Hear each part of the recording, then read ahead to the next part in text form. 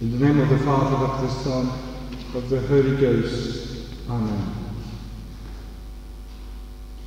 They pierced his heart, although he was already dead. As we know, the 5 wounds of Jesus Christ must be separated into groups. The 4 wounds of Christ, the wounds of the head, of the hands, and of the feet, were inflicted to the holy flesh of Jesus Christ, whilst already alive. The wound of the heart was inflicted to the meek and the loving heart of Jesus, whilst the heart where Christ was had already died. This is why the meaning of the Sacred Heart, of the piercing of the Sacred Heart of Jesus, must be different from others. The Sacred Heart of Jesus' wound is different because Christ is expressing there, as the other wounds wouldn't do, that this wound is not here to kill our Lord, he was already dead, but first of all to fulfill the prophecy, and secondly to express the absolute and the infinite love of God for man. Even humanly, everything looks unpredictable.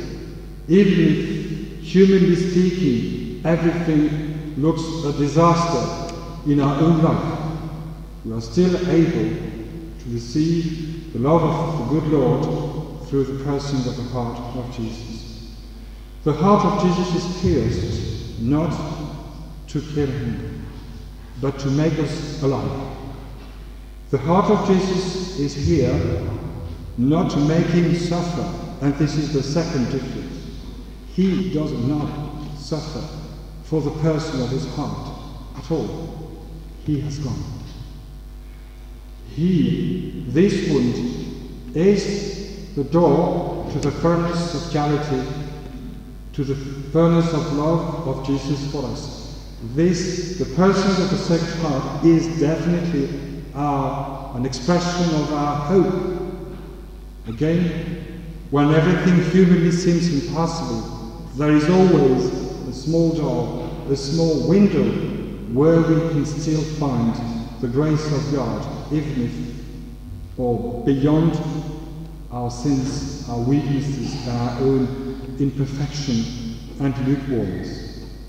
We know that there is always this little door. It's called the mercy of Jesus Christ, and through his mercy we obtain the justice and the reward for our own fidelity. The person of the heart of Jesus is here as an expression, or as the cause and the source of our supernatural hope. Yes, Lord, when I contemplate your wounds, I must contemplate in particular your Sacred Heart, because this is my hope. Because this is the door of the very intimacy with God. And this is by itself a mystery for 2 main reasons, if not more.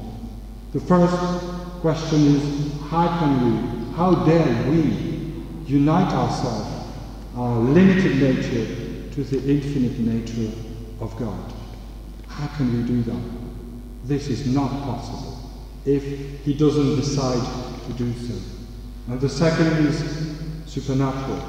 We are sinners. How dare we unite our imperfection to the very and infinite perfection of God? And this is more a moral side of the intimacy.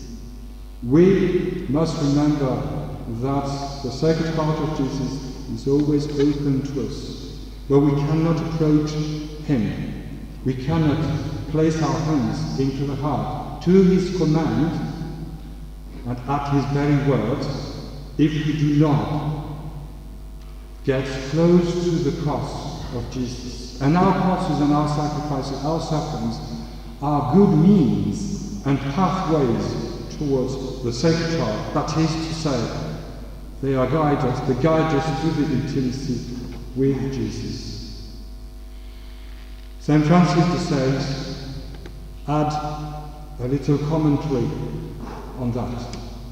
He says, even if we found ourselves distant and we find it difficult to approach or to enter this intimate life with Jesus Christ, we have the perfect means to do so, the Blessed Sacrament. And he says, and sorry, it's a rough translation from the French, he says, in the Blessed Sacrament, in the Eucharistic communion, the hearts, one heart, get near to the other one without touching themselves.